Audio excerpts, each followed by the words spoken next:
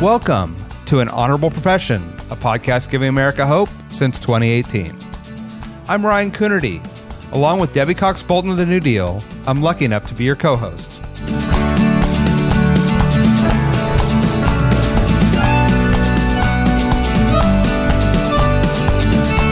An Honorable Profession is a New Deal Leaders podcast. The New Deal is an organization that supports the next generation of American leaders. From attorneys generals, to state senators, to mayors, to school board members, these are the people that are pushing policies and politics that will respond to climate change, rebuild our economy, address racial injustice, and restore our democracy. These are incredibly talented people who have dedicated themselves to public service when their country and their communities needed it the most. Check out newdealleaders.org to see what I'm talking about. Buckle up, podcast listeners. We have a great one for you today. So great that Debbie Cox Bultan and I teamed up because we both wanted to talk to our guest, Olivia Julianna. Olivia started secretly posting her political thoughts as a 17-year-old in a conservative Texas household. Her followers quickly grew, but so did the haters, including Congressman Matt Gaetz, who attacked her personally.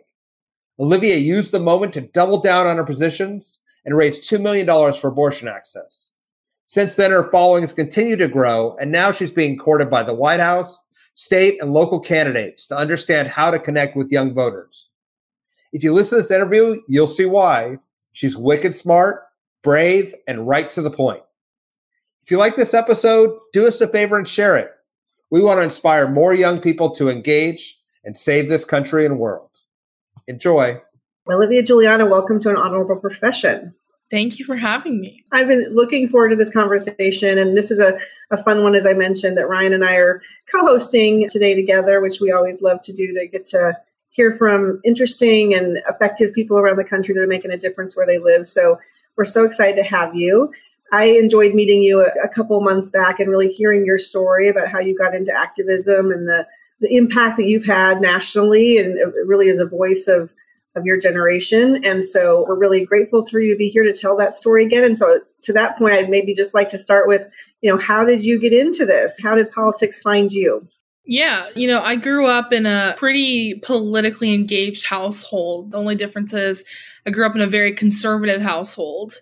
And, my dad, he's a John McCain Republican. And I can remember being in kindergarten watching the presidential debates between Obama and John McCain, and then being a little bit older in elementary school watching the debates with Obama and Mitt Romney, and then so on and so forth. So I was always really aware of what was going on in politics, but it wasn't really until I got into high school that I kind of started to take on these opinions of my own, and I joined debate. And I was a Lincoln Douglas debate kid. And so it kind of forced me to learn how to research both sides of any given argument. And up until this point, I had called myself a conservative because that's what I had been raised to believe. I was a conservative Southern Baptist, young woman. So these are the morals and the principles that I was supposed to have. And so my first major case in my Lincoln Douglas debate class was actually around abortion. And it really made me have to peel back a lot of the layers of information that I had been taught and realize that a lot of it wasn't true. And so that was kind of the first awakening moment of me kind of having different political beliefs and being involved. But it wasn't really until I was a junior in high school. I was on spring break and the COVID lockdown started. I didn't go back to school.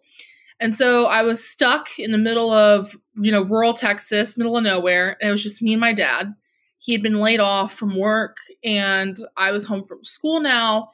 And I just kind of watched as the world was going through all these different major events. We had this global pandemic going on. We had an extremely contentious presidential election coming up, one that I wouldn't even be old enough to vote in, but then also the resurgence of a huge part of the civil rights movement with the murders of Breonna Taylor and George Floyd. And I remember just thinking, this is wrong. These things that are going on are atrocious, but I was surrounded by people who thought that these things were not only okay, but that they were right, that these were the correct beliefs to have. I remember going to my dad and telling him, I wanted to go drive into Houston and I wanted to go march and protest because I thought that what was going on was wrong. And he said, if you go march, don't come home. And so I did what I think any other young person who was told something by their parents to do, is I found a way to rebel in some way.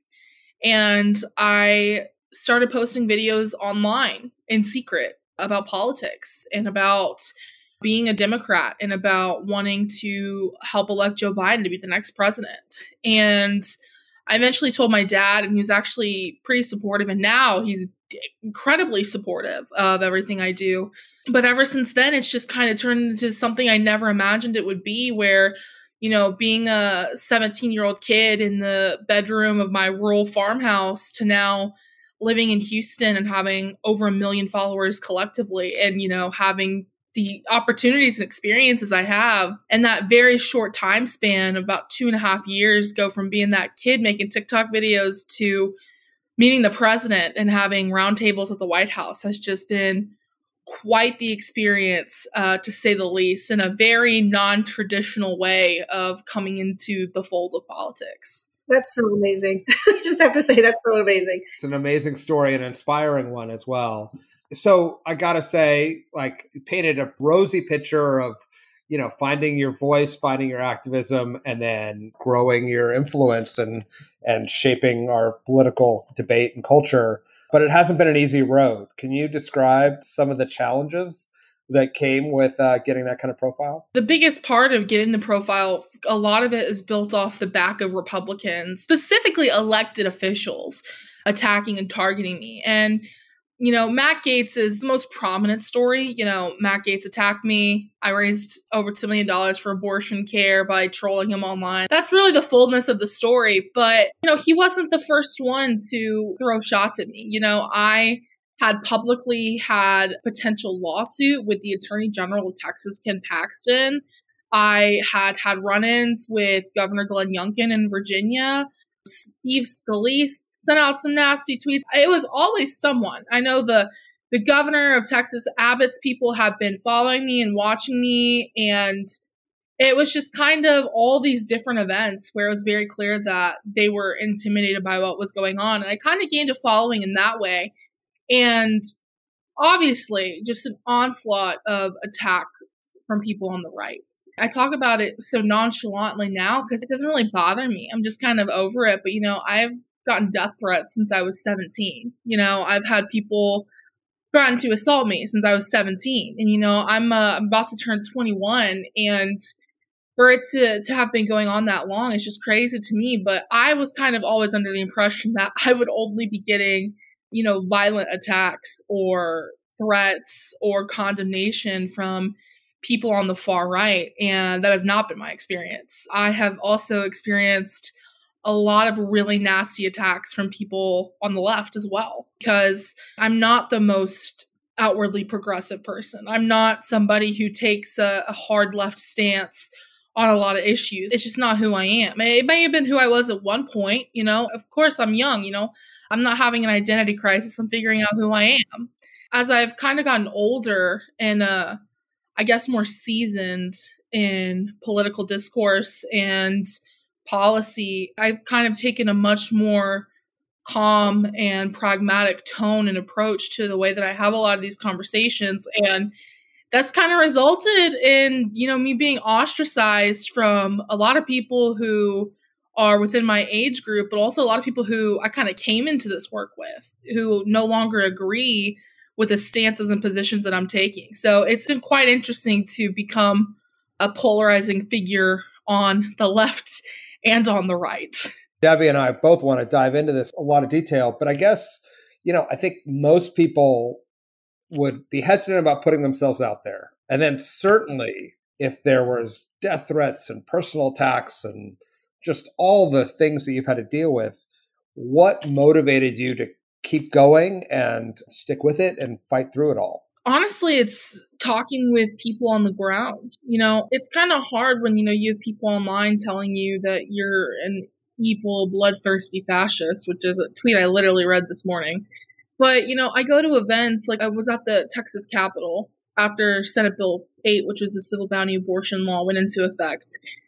And I had a girl, she was like 13, approach me, just tears in her eyes, saying thank you for what you said and hugging me. Or I'll be out in public with my dad having lunch and I'll have people approach me and say, thank you for what you do. And, this past week, the Houston is in the middle of their mayoral election and I've been out stumping for my preferred candidate, Sheila Jackson Lee. And I've been at the polls greeting people and talking to people and having people come up to you and talk about, thank you for telling the truth about this election or thank you for advocating so strongly for a Black woman when you're not part of this community. It really does mean a lot. And so having conversations like that in person have really always motivated me because, online is one thing, but when people are so moved that they come talk to you in person or even the positive messages online, there's been a lot of negativity, but there's also an overwhelming amount of positivity as well. It really motivates me to kind of keep going and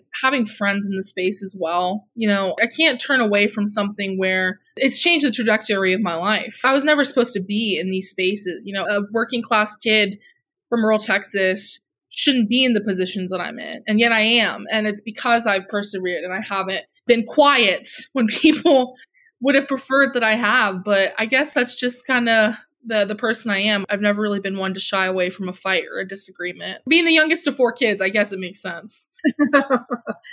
I want to follow up on the thread about kind of the disconnect, if you will, between the online world and the real world, if you say. You're talking about, what you're hearing on the ground versus some of the vitriol that you're getting online. I guess, how do you think about that? In particular, I feel like there's a perception that young people online, because of what's online, are one way, in particular, very far left, or, and when I've talked to you in the past, and I know, that you kind of said to me, I don't think that really represents young people across the country. So how do you think about kind of online world versus real world? Yeah, I think that social media is a lot like a megaphone.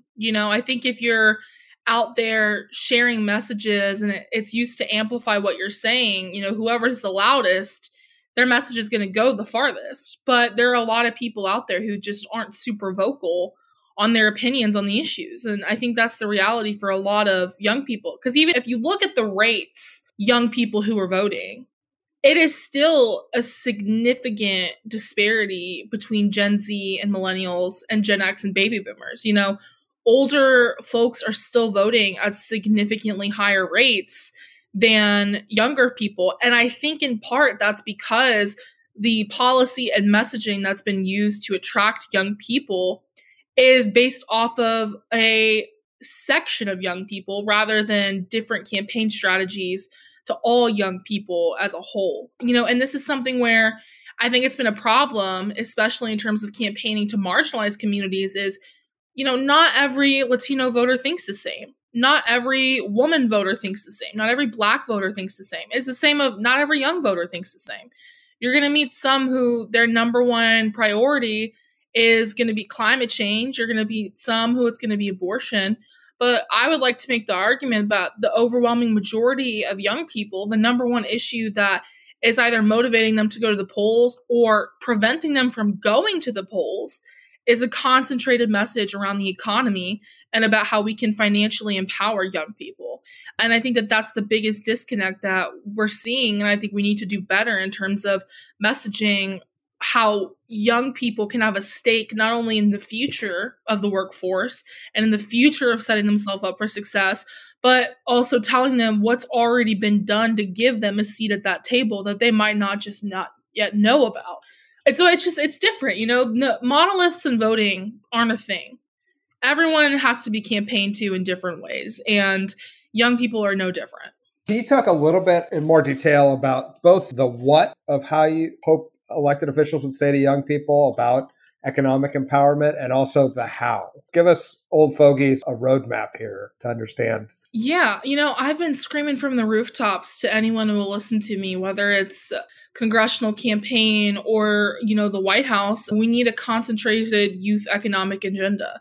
There's no reason why at this point that hasn't been something that's a pillar Democratic campaign, especially coming into an election cycle where the youth vote could be the difference in a lot of these key states and a lot of these key races. When we think about, okay, well, how are we talking about the economy to young people? The only two things I can think of is student debt forgiveness and the minimum wage. The overwhelming majority of us are currently in college. That's great. If we forgive student debt, the Supreme Court's kind of held it up, but what are we doing to remedy the deeper illness that's causing that? Because if we just forgive student debt and we don't ban predatory lending practices or teach young people that there are other alternatives to going straight into university. I went to community college. I got Pell Grants because of the American Rescue Plan. I know a lot of young people who have foregone college to go to trade schools. There are other options out there. And there is this narrative of, if you want to be a successful adult, you have to get the 4-year degree from a good university and then you'll survive. And I think that that's the problem is, number one, not everyone needs to go to college. We need some people to be electricians and plumbers and line workers, and that's okay and not any less dignified than going to work a 9-to-5 office job. So I think teaching them what other options are out there, teaching young people that there's not one cookie cutter way to be financially successful in the long haul, talking about what policies you want to pass to remedy these kind of financial burdens that other generations are already dealing with because they weren't fixed by the time they got into early adulthood. And then also talking about not just the minimum wage, but other issues that are talked about to older adults, kitchen table issues, how much your eggs cost, how much does bread cost. Those same things apply to young adults. My tuition might be due a couple months from now, but I have to pay my rent tomorrow. So I need to know what you're going to do to make the cost of living where I live better, what you're going to do to make my taxes as a working class person go down, and what you're going to do to make sure that I am getting the fair share that I deserve as compared to other people who might be getting a lot bigger tax breaks than me. I think that that's the bottom line. It's not just young people are young people in college. It's young people are parents, they're workers, they're students, they're people who are taking care of their parents or taking care of family members. The core root of all of the problems and messaging to young Americans is young people are just seen as a monolith, when in reality, they fit into every other traditional voter profile that already exists. So you can't just message them as, oh, you are a young person. Like if someone were to message to me, it wouldn't be, oh, you're just a young person. It's, oh, you're a young Latin woman who is openly queer living in a state like Texas. There are multiple identities there that have to be addressed when campaigning to me, because not every single talking point and message you have to me is going to resonate just because I'm young. Because the issues that I'm facing at times can be a lot similar to the issues that my dad is facing at 60 years old. So I think that that's the biggest difference there, is we're talked to like we're children, but we're expected to vote like adults. I love that line actually a lot. I might ask a follow-up kind of related to that. You mentioned, and I saw you on social media talking about the fact that the ARPA was going to help you finish college first in your family. Amazing. Congratulations. We're heading into the election year, on the top of the ticket. And it feels to me like there's a real lack of understanding of some of the things that the administration has done. I saw a poll, I think, after the bipartisan infrastructure law was passed, like only 24% of Americans knew that it even passed. So it's a problem, not just with young people, it's a problem with everyone. But I'm just curious, like kind of digging deeper in what you said, or continuing the conversation, I guess, how do we reach people? How do Democrats talk about not only rightfully, as you're saying, what they're going to do, but also what they've done, and even just to, what some of those accomplishments, how do we get that message out? Keep it simple, stupid.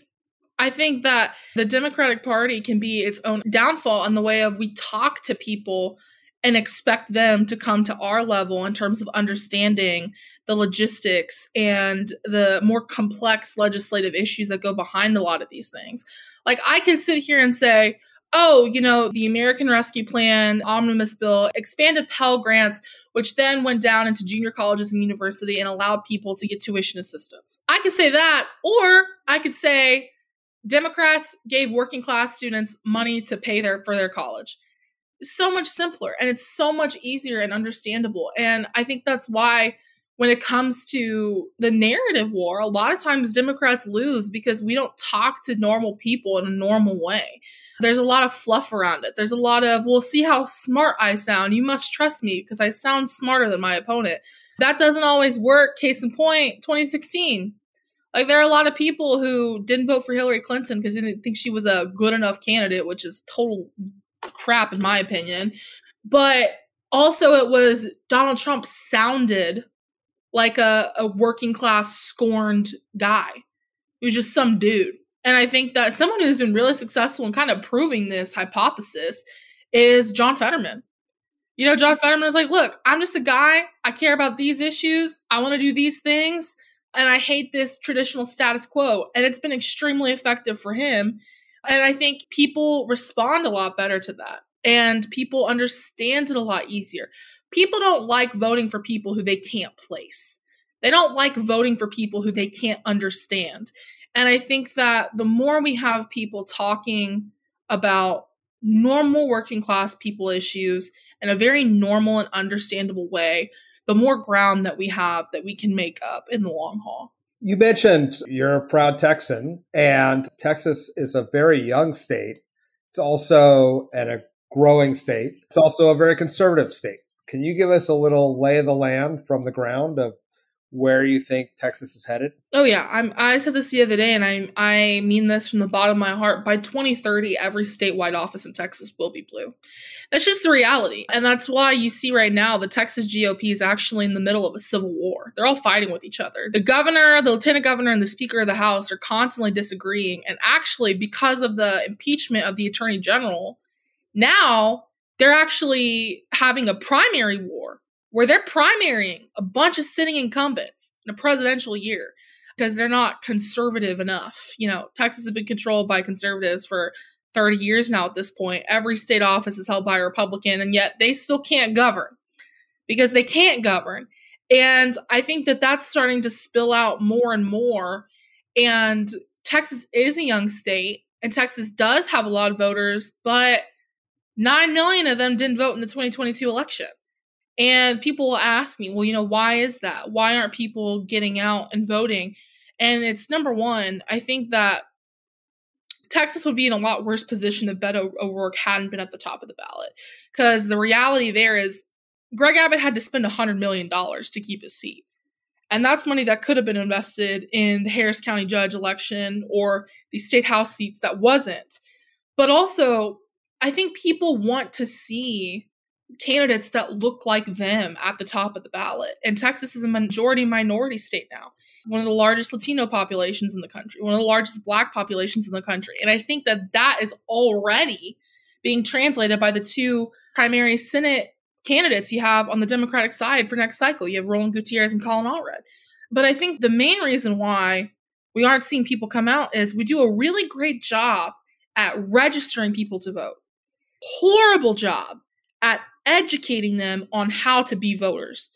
And that goes for even me. I'm a registered voter. I vote in every election that I'm able to.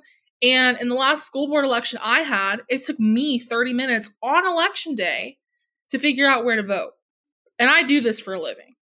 So if it's taking me that long, what kind of a burden is that on the mom who has 30 minutes before she's got to pick her kids up from soccer practice to go vote in this election that's going to affect her kids? It's a burden. And until we figure out, or until we start implementing ways to actually educate people on how to become active voters, we're just going to keep seeing repeats of this over and over again. And so as far as Texas being a young state and a changing demographic state, Texas is going to go blue. Now, whether that happens next year, I don't know. Democrats in special elections have been overperforming by 12 points since Roe was overturned. But what I do know is that the 2024 election cycle in Texas is not actually about 2024. It's about 2030. And it's about setting the groundwork there. And I think that the election here next year is going to be down to 5 points like it was in 2020. And if this was a congressional election, the entire country would be calling it one of the most hotly contested swing elections in the entire House. But because it's Texas, a lot of people think, oh, well, there's no hope for it there. And I think that the outcomes we're going to see, whether it's Ted Cruz going back to Washington or whether it's Ted Cruz not going back to Washington, the numbers that is going to come out of Texas next year is going to continue to change the national narrative about the state. And I think Democrats really need to start making investments here like they did in Georgia, because if they're able to take Texas in a presidential year, all bets are off. That's the path to victory continuously. And we're going to get there eventually. So much hope there. I love it. I want to stay on that theme for a second because I've heard you talk about Texas also being the voter suppression state. So as we look at Texas changing demographics and what that might portend for 2030s you're talking about, like, are you worried about kind of rule changing, the powers that be finding other ways than letting, people actually vote and get what you want, right? What's happening and what do you think is going to happen? The Texas Republicans can insulate themselves into their seats by gerrymandering, but I heard someone say the other day, but they can't insulate themselves from the consequences of their actions. And where I say from that is, if they insulate it to where they can keep some of these down ballot seats, we know they're going to do, that's what they do. I think eventually Texas is going to become too large and too diverse for them to be able to suppress people from voting at the rates that they're going to. Even in 2022, they passed these voter suppression laws. And I think the biggest indicator I've been using is the Harris County judge election from 2022. Lena Hidalgo is the incumbent who nobody thought she was going to win her first election. She won in 2018. No one thought she was going to win. She ended up winning, and she had an opponent in Alex Mueller. Alex Mueller had the support of the national GOP, the state GOP, top funders in the state, and she outraised Lena 4-1 and spent almost every dollar she had, and she lost by 3%. It's going to be close. But if you look at that and you see the margins and the energy and the effort they spent on the largest, bluest county in the state to lose, that was devastating for them because that was their biggest project of the year. And now I think they're going to be so distracted with themselves and this kind of civil war that they've got going on, which I called it trickle-down dysfunction because we saw, Kevin McCarthy and, what's going on with Mike Johnson and all this is kind of trickled down into Texas now. They're going to be so consumed with their own egos and their own party problems, and they have this faux sense of security from, we've held Texas for 30 years, that I think that they're going to delude themselves into not seeing the writing on the wall, which is that Texas is not only going to flip, but it's going to flip seat by seat, even in small elections. And that's already starting to happen. We've already taken a couple House seats and staved off the so-called red wave that was supposed to happen last year, even though Abbott won by 10 points. It's inevitable is what it is, even if they do continue to, pass voter suppression laws. I like it. I like hearing that. It warms my heart that you brought up mayoral election and a Texas judge election. Can you talk a little bit about how to engage young people, not just on national issues, on issues of choice and guns and other things, but in local elections, what that means for young people who are looking to make a difference in their communities and in politics? I'm not going to sit here and say that I think 100,000 young Houstonians are going to turn out for this mayoral election. I think we're a couple cycles off from that. We'll get there one day, but for right now, I don't think that that's going to be the case just yet. But I look at myself and other young people who I do see in this space, and it's understanding that the most change you're going to see is going to be on a local level. These are the politicians that you have the most access to, who have the ability to decide where federal funding goes in your community. Here in Houston, I kind of look at it. I'm like, okay, well, what are the issues locally that bother me? I wish we had better public transportation. I wish that our streets were better. That's the biggest thing is young people drive to, I drive through Montrose. I can feel the potholes. Like I know that we need some money here to fix these streets. Or talking about colleges and, investments in colleges. And I think that the biggest way that we can get young people to understand and be involved in these local elections is, on the one hand, the proximity to these elected officials. You are a lot more likely to be able to talk to your city council members and your mayor than you are to talk to the president of the United States. Okay, that's just the bottom line. We all know this. The proximity and being able to have a say, being able to go to city hall meetings, being able to make public comments, but also understanding that if we have Joe Biden in the White House, but we don't have governors in the governor's mansion and state legislators that are going to take that federal money and implement it in a way that betters our communities, then all these other places are reaping the benefits of our votes, but us. We're not reaping those benefits. And, I live in Houston, so I have the privilege of being like, I live in Harris County, so I know that this bill that Joe Biden passed into law, I know Lena Hidalgo is going to find a way to spend that money on some good stuff. But, my family, who might live in a more conservative county in Texas, they still don't have broadband internet. Their county judge isn't really doing anything to help them get that federal money.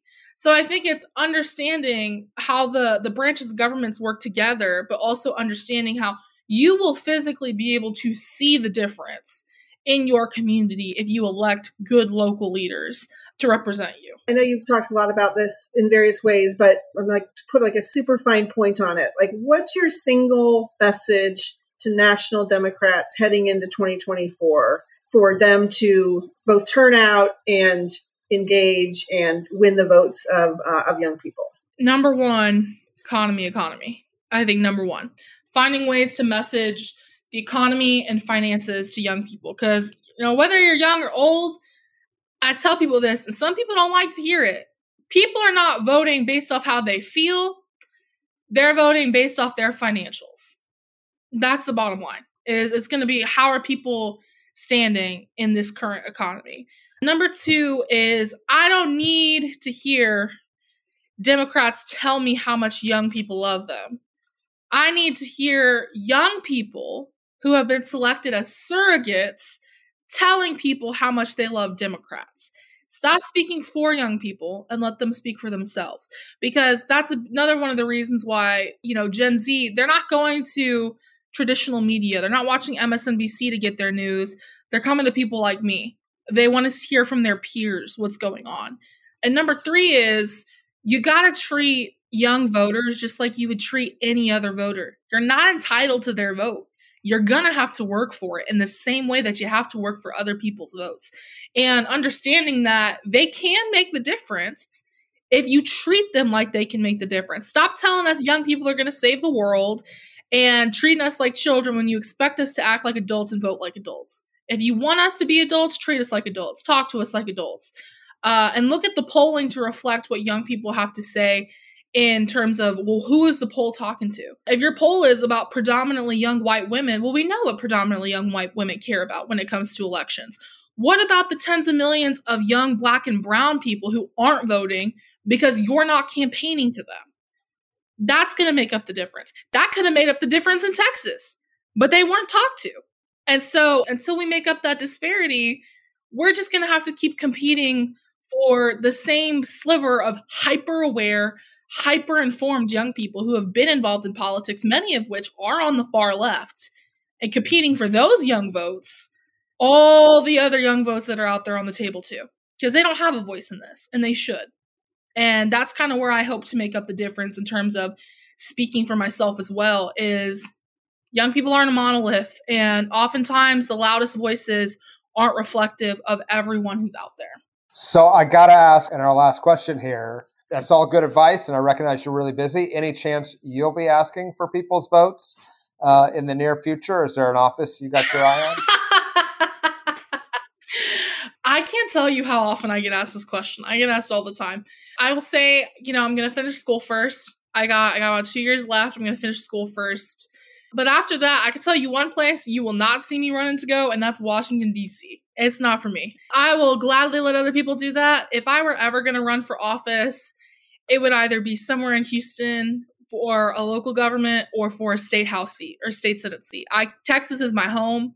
That's all I care about. I'll tell anyone who will listen. I don't know what the future has in store for me, but I know it's somewhere in Texas, because this is truly the one place that I so deeply, deeply care about. I'll do anything I can to make it into the place that my great-grandparents thought it was when they immigrated here 100 years ago. So that's the kind of political answer, which is, I can't really tell you my plans, but... Yeah, that's a good candidate answer. I'm just saying. She's got it down already. It's almost like I do this for a living. It's like... Wow, Olivia, we can't thank you enough for being with us. This was such amazing pearls of wisdom in there. And, we're so excited to continue this conversation at our conference coming up with you. And just thank you for all you're doing out there. I know if you ever do choose to run, that you will have a national fan base in addition to Texas. But it doesn't matter whether you do or not because you're already making a huge impact. So thank you for all you're doing. Thank you. Thank you. All right. We'll see you soon. An Honorable Profession is a New Deal Leaders podcast. Thanks to the team at NewDEAL for producing this episode. We encourage you to bring honor to public service, and because we keep things honorable, no tax dollars are used in the making of this podcast.